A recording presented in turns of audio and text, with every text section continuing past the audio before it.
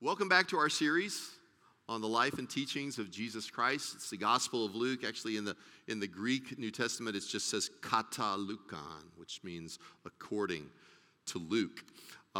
We have been systematically plodding along week by week, moving chapter by chapter to the climax of Jesus' ministry and his purpose and his goal, which of course is going to Jerusalem for the crucifixion and the resurrection and the ascension, and ultimately, the redemption of humankind, at least some of humanity.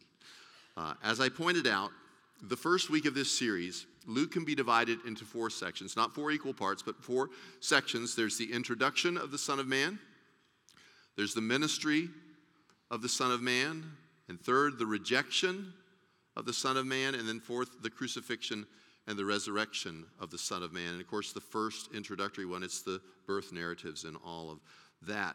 But the pivotal verse that moved us from that second section, the ministry of the Son of Man, to the rejection of Son of Man, was chapter 9 of Luke, verse 51. If you remember, it's when it says, when the days were approaching for his ascension, he resolutely set his face to Jerusalem. In the original Greek, it's actually set his face like flint, just determined to go to Jerusalem.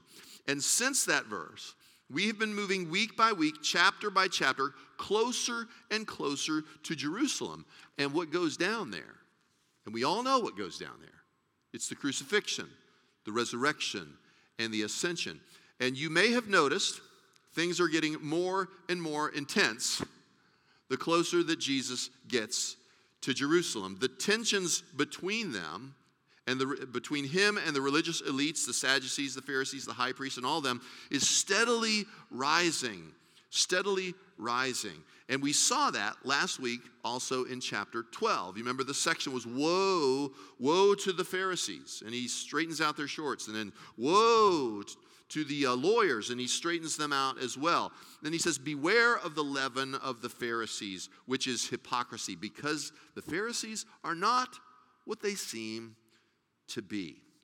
So it's getting kind of crazy. Jesus also warned us to be on guard against all kinds of greed. Be on guard against all forms of greed, and also putting confidence in possessions and riches. And you remember the parable of the rich fool.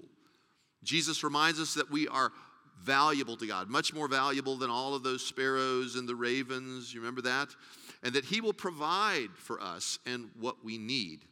He will provide for us. He says, seek first his kingdom, and all of those things will be. He knows what we need, and he will provide those things for us. But he wants us to seek his kingdom first. He doesn't want us running around seeking riches and running around worrying about this and worrying about that. He says, if we just do what he says to do and follow him, he will provide all of those things for us. They'll be added unto us. We closed last week with Jesus' directive to be ready and to be faithful. Ready for the second coming, and faithful until he comes, right? Ready and faithful. He said, for the Son of Man is coming at an hour that you do not expect. It was verse 40 last week. The last 10 verses of this chapter 12 are a warning to discern the times, because his coming is near, and it will not be a time of peace. Make no mistake. It won't be a time of peace. It's going to be a time of division. He says where father and son are divided, and mother and father, lines are going to be crossed over what you believe and what you think about Jesus. There's going to be lines that are drawn in that. So be prepared for some tough times in the end times. In the end times. Be ready, be faithful, but be prepared. Be prepared because it's coming, and we don't know when. We don't know. It might be today. We don't know. So today, chapter 13 of Luke opens on a very somber tone. Murder and tragedy. That's pretty somber, right? It's pretty dark. Verse 1 of Luke 13 says, now on the same occasion, there were some present who reported to him about the Galileans, reported to Jesus, about the Galileans whose blood Pilate had mixed with their sacrifices. So certain people were there, and they reported to Jesus about some horrendous things that Pilate had done to some Galileans in the temple at Jerusalem. Apparently, these Galileans were zealots of a sort, maybe part of an anti-Roman militia, and it appears that Pilate used the temple as a way to trap them and kill them when they came to offer sacrifice. That's pretty brutal. That's pretty brutal, right? It said that Pilate mixed or mingled their blood with the blood of their sacrifices that they brought to offer to God. Pretty rough.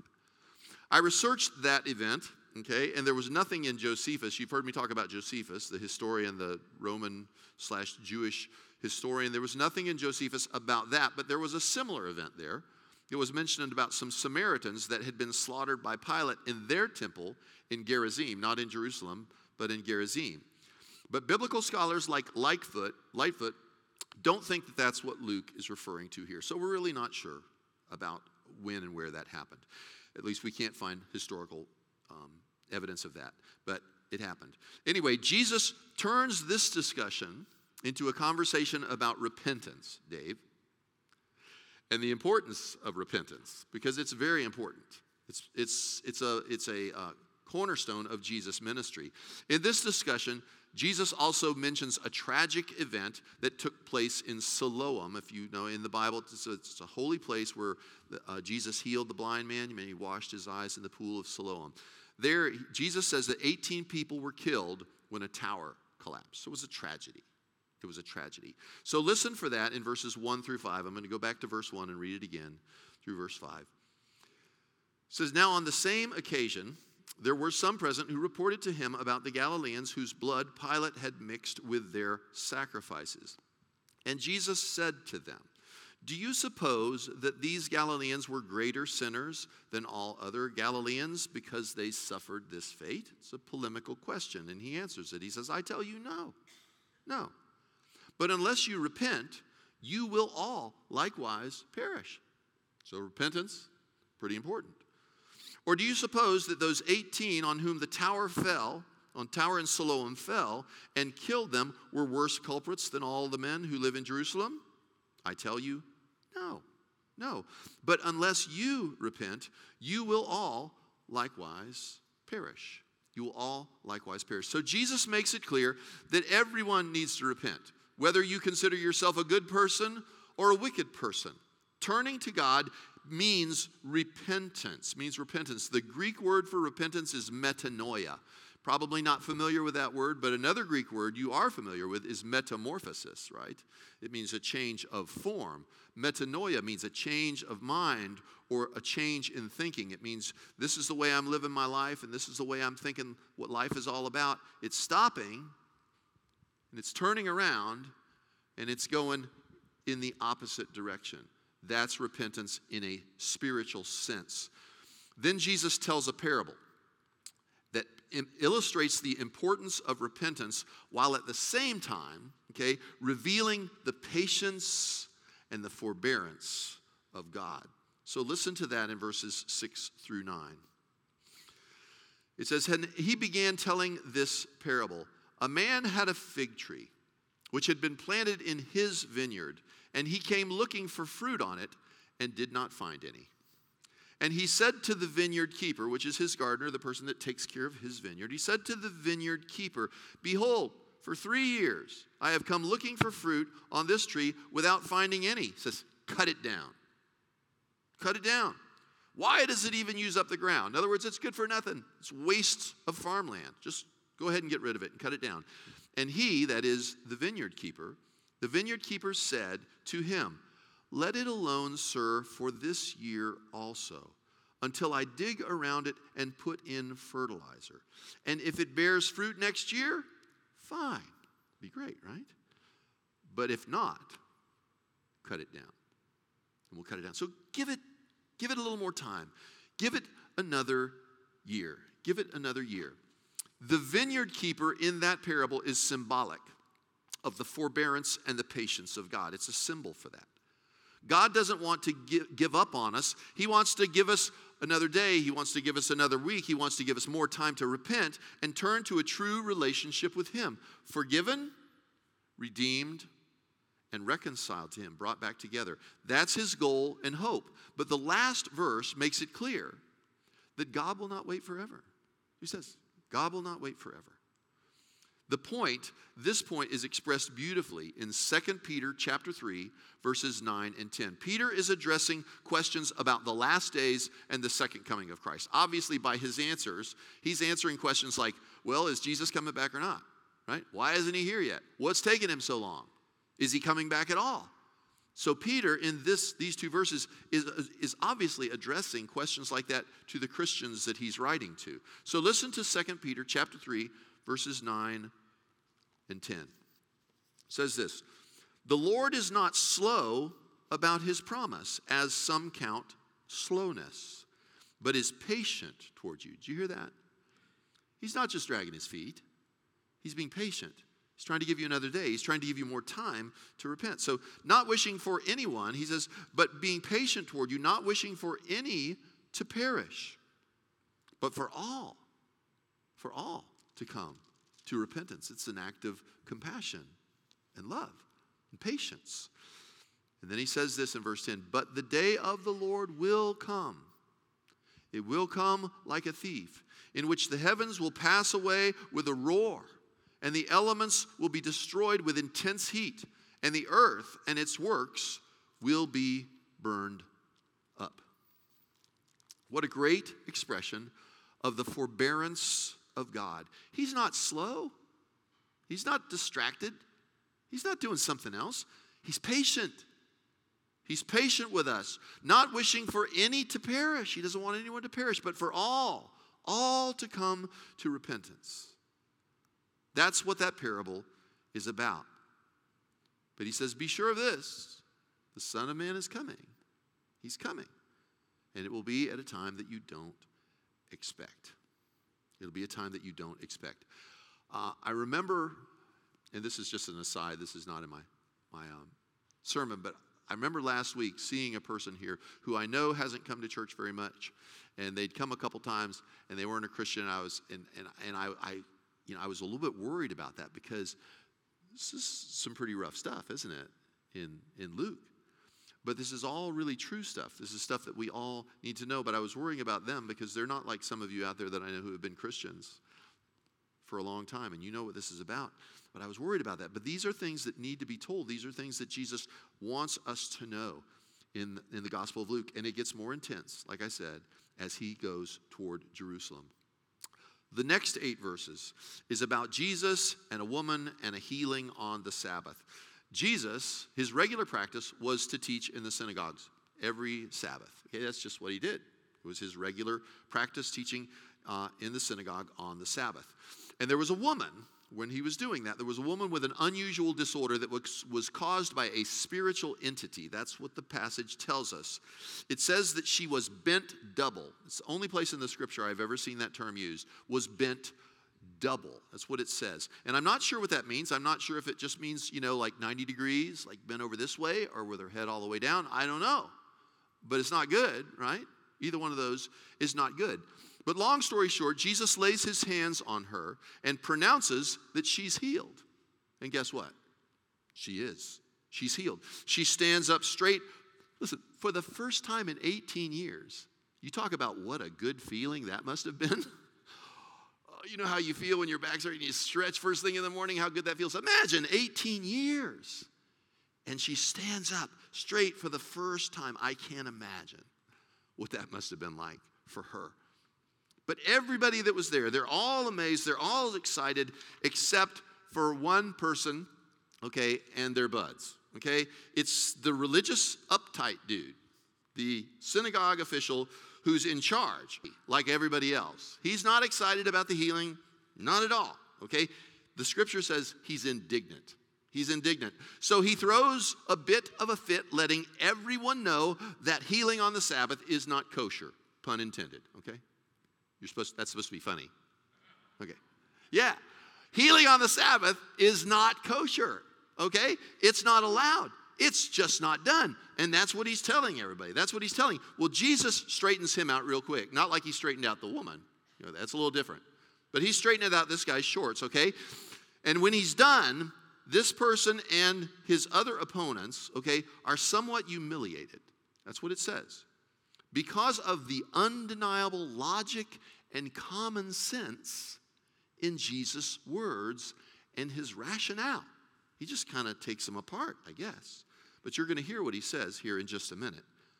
But this healing harkens back to chapter 6 that we covered, chapter 6, verse 5, where Jesus heals on the Sabbath. And he says, in that instance, in chapter 6, he says, the Son of Man is Lord of the Sabbath. You remember we went through that. He's Lord.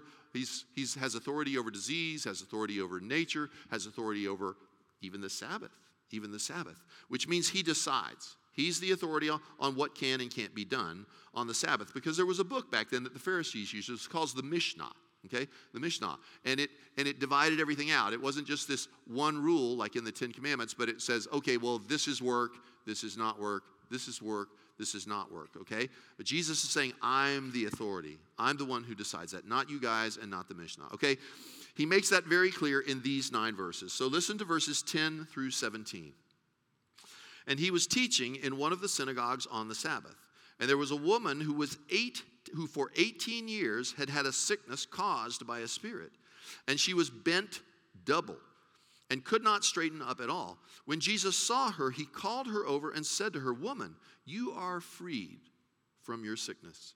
And he laid his hands on her, and immediately she was made erect again. She stood up and began glorifying God. Well, I should say so. 18 years? Oh boy, I can't imagine. But the synagogue official, indignant because Jesus had healed on the Sabbath, began saying to the crowd in response, and it's kind of funny what he says. I mean, you could just almost hear the guy saying it.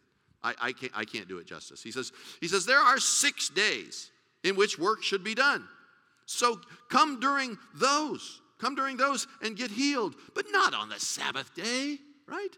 You can almost hear him saying it. But Jesus, the Lord, answered and said to him, you hypocrites. This guy's, he's dotting all the I's, crossing all the T's, right? No compassion. He's not excited at all. Jesus says this, you hypocrites, does not each of you on the Sabbath day untie his ox or his donkey from the stall and lead him away to water, which, by the way, is legal in the Mishnah? Okay. And this woman, a daughter of Abraham, as she is, whom Satan has bound for 18 long years, should she not have been released from this bond on the Sabbath day? And that question is, of course she should. There's no better day than the Sabbath day for her to be released from those bonds. And he said this, when he said this, all his opponents were being humiliated, and the entire crowd was rejoicing over all the glorious things that were being done by him.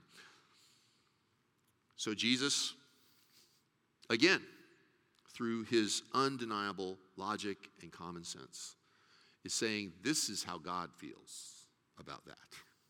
That's what he tells us. In this next section, we have 2 parables, the parable of the mustard seed and the parable of the leaven.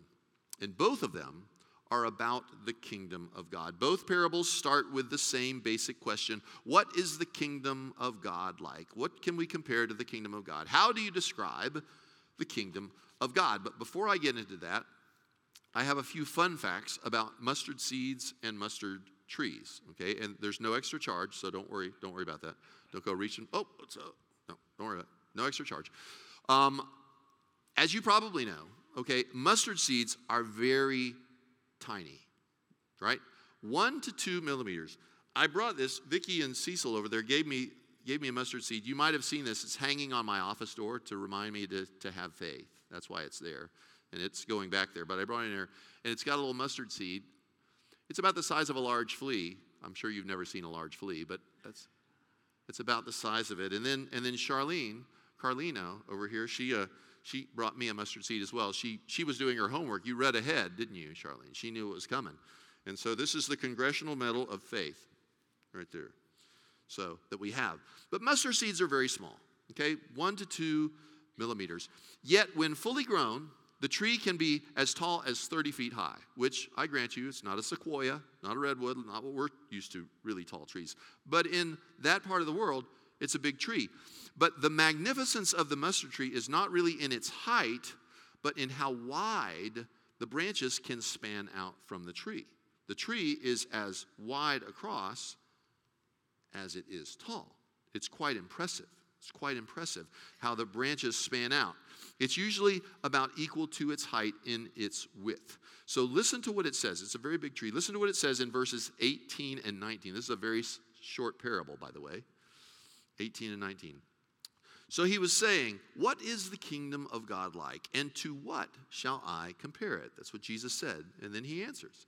He said, it is like a mustard seed, which a man took and he threw into his own garden. And it grew and became a tree. And the birds of the air nested in its branches. That tiny seed that he threw into his garden became a tree for others to come to and dwell in. The birds of the air. It became a place of dwelling. It reminds me of the words of Jesus. And he says, in my Father's house are many what? Dwelling places. If it were not so, and it's the kingdom of heaven. It's the kingdom of God. And here the seeds is this tree, this teeny little seed that's the size of a large flea, okay, becomes this dwelling place and a blessing to the birds of the air. It became a dwelling for them. Okay, that's the parable of the mustard seed. Here comes the parable of the leaven, verses 20 and 21. It says, and again he said, to what shall I compare the kingdom of God? It is like leaven, which is yeast. You remember we talked about that last week. The leaven of the Pharisees is hypocrisy. It swells them up, right? We talked about that. It is like leaven, which a woman took and hid in 3 pecks of flour, a small amount of flour or meal, until it was all leavened. So what happened to that flour? Yeah. The 3 pecks of meal or flour became food and provision for many. It was very small, but it was expanded. It became bigger, and it became a blessing to others. The leaven multiplied the yield for many. With the mustard seed, the kingdom of God is like that. Right? The kingdom of God is like that. With the leaven, the kingdom of God is like that. This very small something grows to something way more than you could ever imagine there was, and it becomes a blessing to many, a dwelling place, provision, and providing for food. The kingdom of God is like that. That's what Jesus is saying. Well, here's my own personal Pastor John parable. This is my parable. Okay, I made it up, and I'm going to tell it to you. There once was a man, and someone, maybe many people, planted seeds of faith in his heart. And those seeds grew, and he became a follower of Christ. And he spent much of his life spreading that good news and planting some of those same seeds of faith in the hearts of others. And his name was Billy. You know who I'm talking about? Billy Graham. He's not the only reason, but Billy is one of the people who planted seeds of the good news of Jesus Christ in my heart, so that the Holy Spirit could draw me to himself, could draw me into the kingdom of God. But guess what? Not just me, I'm just, millions and millions of people became followers of Christ because of those small seeds that somewhere, maybe it was VBS, I don't know, got planted in the heart of Billy Graham. And the world was changed. I'm just talking about one person. The kingdom of God is like that. That's what Jesus would say. The kingdom of God is like that. The next section is about the narrow way. The narrow way to the kingdom of God. Listen to verses 22 through 24. It says, and he was passing, that is Jesus, was passing through from one city and village to another, teaching and proceeding on his way to where? Yeah, that's what we talked about at the very beginning. He set his face to go to Jerusalem, set it like flint. So he's proceeding on his way to Jerusalem, and that's what we're going to be doing for the rest of the series, right?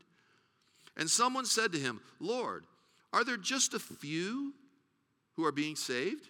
And he said to them, strive to enter through the narrow door. For many, I tell you, will seek to enter and will not be able. They will seek to enter, but they will not be able. So right there, Jesus reveals that not everyone's going to make it. So it's not the salvation of all humankind, but a portion of humankind. Not everybody's going to make it. It says some people will not turn to God, which is what it is. Repentance is turning to God and stopping a life living like there is no God, repenting and turning to God. And so they will not be accepted. Okay? They'll even be rejected and not allowed into the kingdom, separate from God. He said the way is narrow. Remember how patient, though, and forbearing God is? The way is narrow. And we know who the way is, don't we? Who's the way? Oh, there you go. It's the children's message answer. That's always the answer. You ask the kids, who did this? Jesus. You know. That's it. He's the way. Jesus is the way. And there is a parallel verse that's similar to this in Matthew 7 that speaks to the same issue. It actually comes right after the golden rule. How many of y'all know the golden rule, right? Do unto others. Matthew 7:12. This is verse 13 and 14 of chapter 7, right after the golden rule. Jesus says, enter through the narrow gate. For the gate is wide and the way is broad that leads to destruction. And there are many who enter through it. For the gate is small and the way is narrow that leads to life. And there are few who find it. I would be remiss if I did not take the opportunity right now to point to the fact that Jesus said this in John chapter 14, verse 6. Jesus said, I am the way and the truth and the life. And no one comes to the Father but through me. It's like the narrow way, the narrow gate. He said, for the gate is small. The way is narrow that leads to life. Anybody can choose the way to destruction. That's a really wide category there, right? But he is the way. Jesus is the way. Trusting in him opens the gates of the kingdom of God to us. He opened the gates of the kingdom of God to me. We are part of the kingdom of God. Those seeds that were in Billy, those seeds are in you. And where will they go? Where will they grow? What will they do? It's going to grow. It's going to keep going. Trusting in him opens those doors for us. It is ours as a gift from God. It cannot be earned. You can't study enough to earn it or have enough money to pay for it. No. It's ours as a gift of grace, which grace means free gift, when we trust in him, who he is, and what he's done. That's it. He's the way. He's the truth. He's the life. Listen for that as I read verses 24 through 30. 24 through 30. Again, it says, strive to enter through the narrow door, for many, I tell you, will seek to enter and will not be able. Once the head of the house gets up and shuts the door, and you begin to stand outside and knock on the door, saying, Lord, open up to us. And he will answer and say to you, I do not know where you are from. Verse in Matthew that's similar just says, I do not know you. Okay? Then you will begin to say, well, we ate and drank in your presence, and you taught in our streets. And he will say, I tell you, I do not know where you are from. Depart from me, all you evildoers. In that place there will be weeping and gnashing of teeth, and you will see Abraham and Isaac and Jacob and all the prophets in the kingdom of God, but yourselves being removed, right? Being thrown out. And they will come from the east and the west and from the north and the south, and they will recline at the table in the kingdom of God. In other words, there'll be a lot of people there, and they're going to be from all over the world. Africa, Europe, the Far East, and here. At the table of the kingdom of God. And behold, some are last who will be first, and some are first who will be last. So what that means is some people think they're going to be a big deal in the kingdom of God, but they might end up being least in the kingdom of God. And some think that they maybe don't even deserve the kingdom of God. They're going to be very high on the list in the kingdom of God. Something else that I thought about is that when we get to the kingdom of heaven, there might be some people there that you don't expect. Okay? And there might be some people that you think ought to be there, but they're not. Just saying. It has to do with repentance. The importance of repentance has to do with turning to God and the narrow way. In the narrow way, it's not about how good or bad you are. That's one of the beauties of the Christian faith. That's how I know I'm going to heaven. Because if it was dependent on me, oh my goodness, I'd be in trouble, right? I'd be in trouble. But it's not. It's dependent on the goodness of Jesus and his grace when I trust in him. Somebody say amen.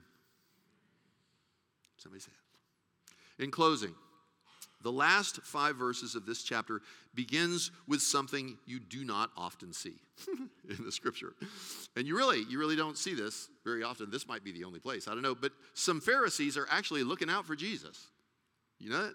They're looking out for Jesus. Okay? They're actually trying to protect him from harm. Usually, there's all kinds of stuff. But the scripture in other places does tell us that there were some Pharisees that followed Jesus. They were followers of Jesus. One of those we know about, does anybody know? Nicodemus in John chapter 3, Jesus said, you must be born again. That was Nicodemus. And he came to Jesus at night because he was a sort of a secret follower of Jesus. But Nicodemus was a Pharisee. So here we see the Pharisees reaching out to protect Jesus. And we have evidence of that right here in verse 31 and 32. So let me read it for you.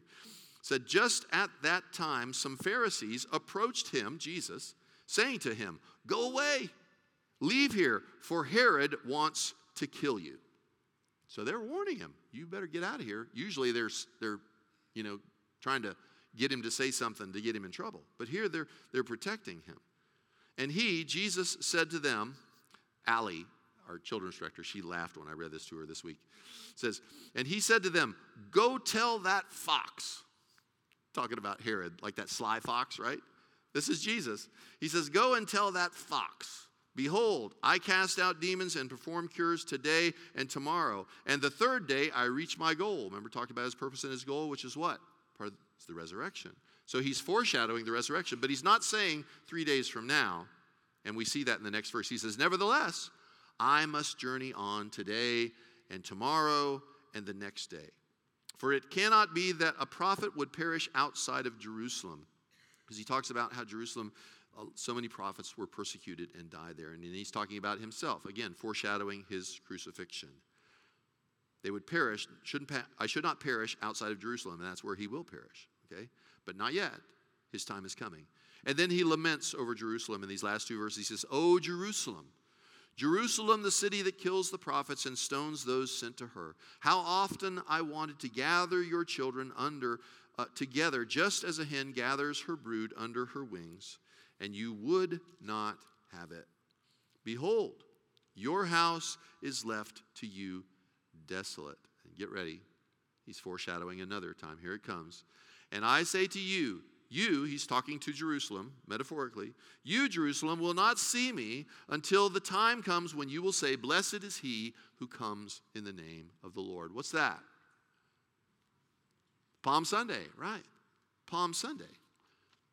That's what it is. Jesus is talking about his triumphal entry into Jerusalem, where he comes in and they say, Hosanna, Hosanna, blessed is he who comes in the name of the Lord. They give him the welcome of royalty and a king. But just 4 days later, he's preparing for what?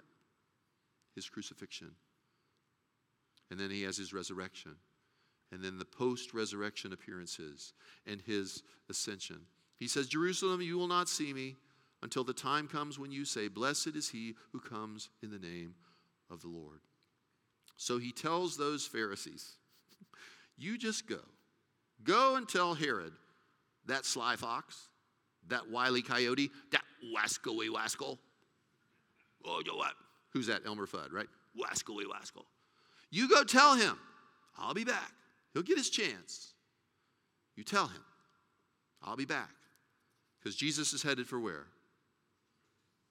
And his face is set like flint to go. He's determined to accomplish the mission, which is the salvation, the redemption of humanity. As we continue to roll through Luke week by week, Jesus gets closer and closer to Jerusalem.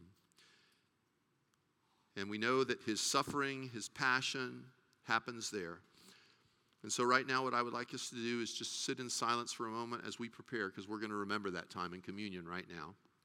So if you would, just have a moment of silence to just think about that, and I'm going to pray, and then we're going to celebrate the Lord's Supper together and close in a song. Just bow in remembrance.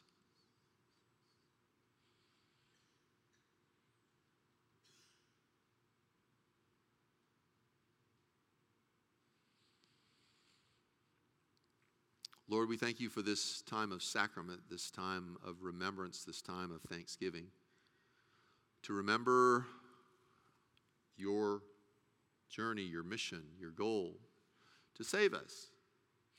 Lord, I pray that you would give us a heart, if we've not already done this, that you would give us a heart to turn to you, a heart to repent and to move in your direction and live for you and trust in you, that we would repent and turn to you. I thank you for these elements that by faith become for us, by faith, your body and your blood. I thank you for what they represent, that you were broken willingly. When you went to Jerusalem on that day and they said, Blessed are you who comes in the name of the Lord. What always amazes me, Lord, is you knew exactly what was going to happen. You knew exactly what was going to happen, and you went anyway. You went anyway because it was that important. And you did it for us. You did it for me. You did it for Billy. You did it for all of humanity. Because of your compassion, because of your forbearance and your patience, Lord. You've not returned yet, but you will return. We don't know when. Help us to be ready. Help us to be faithful in the meantime and prepared. So, Lord, I pray for your blessing as we celebrate this sacrament in remembrance of you.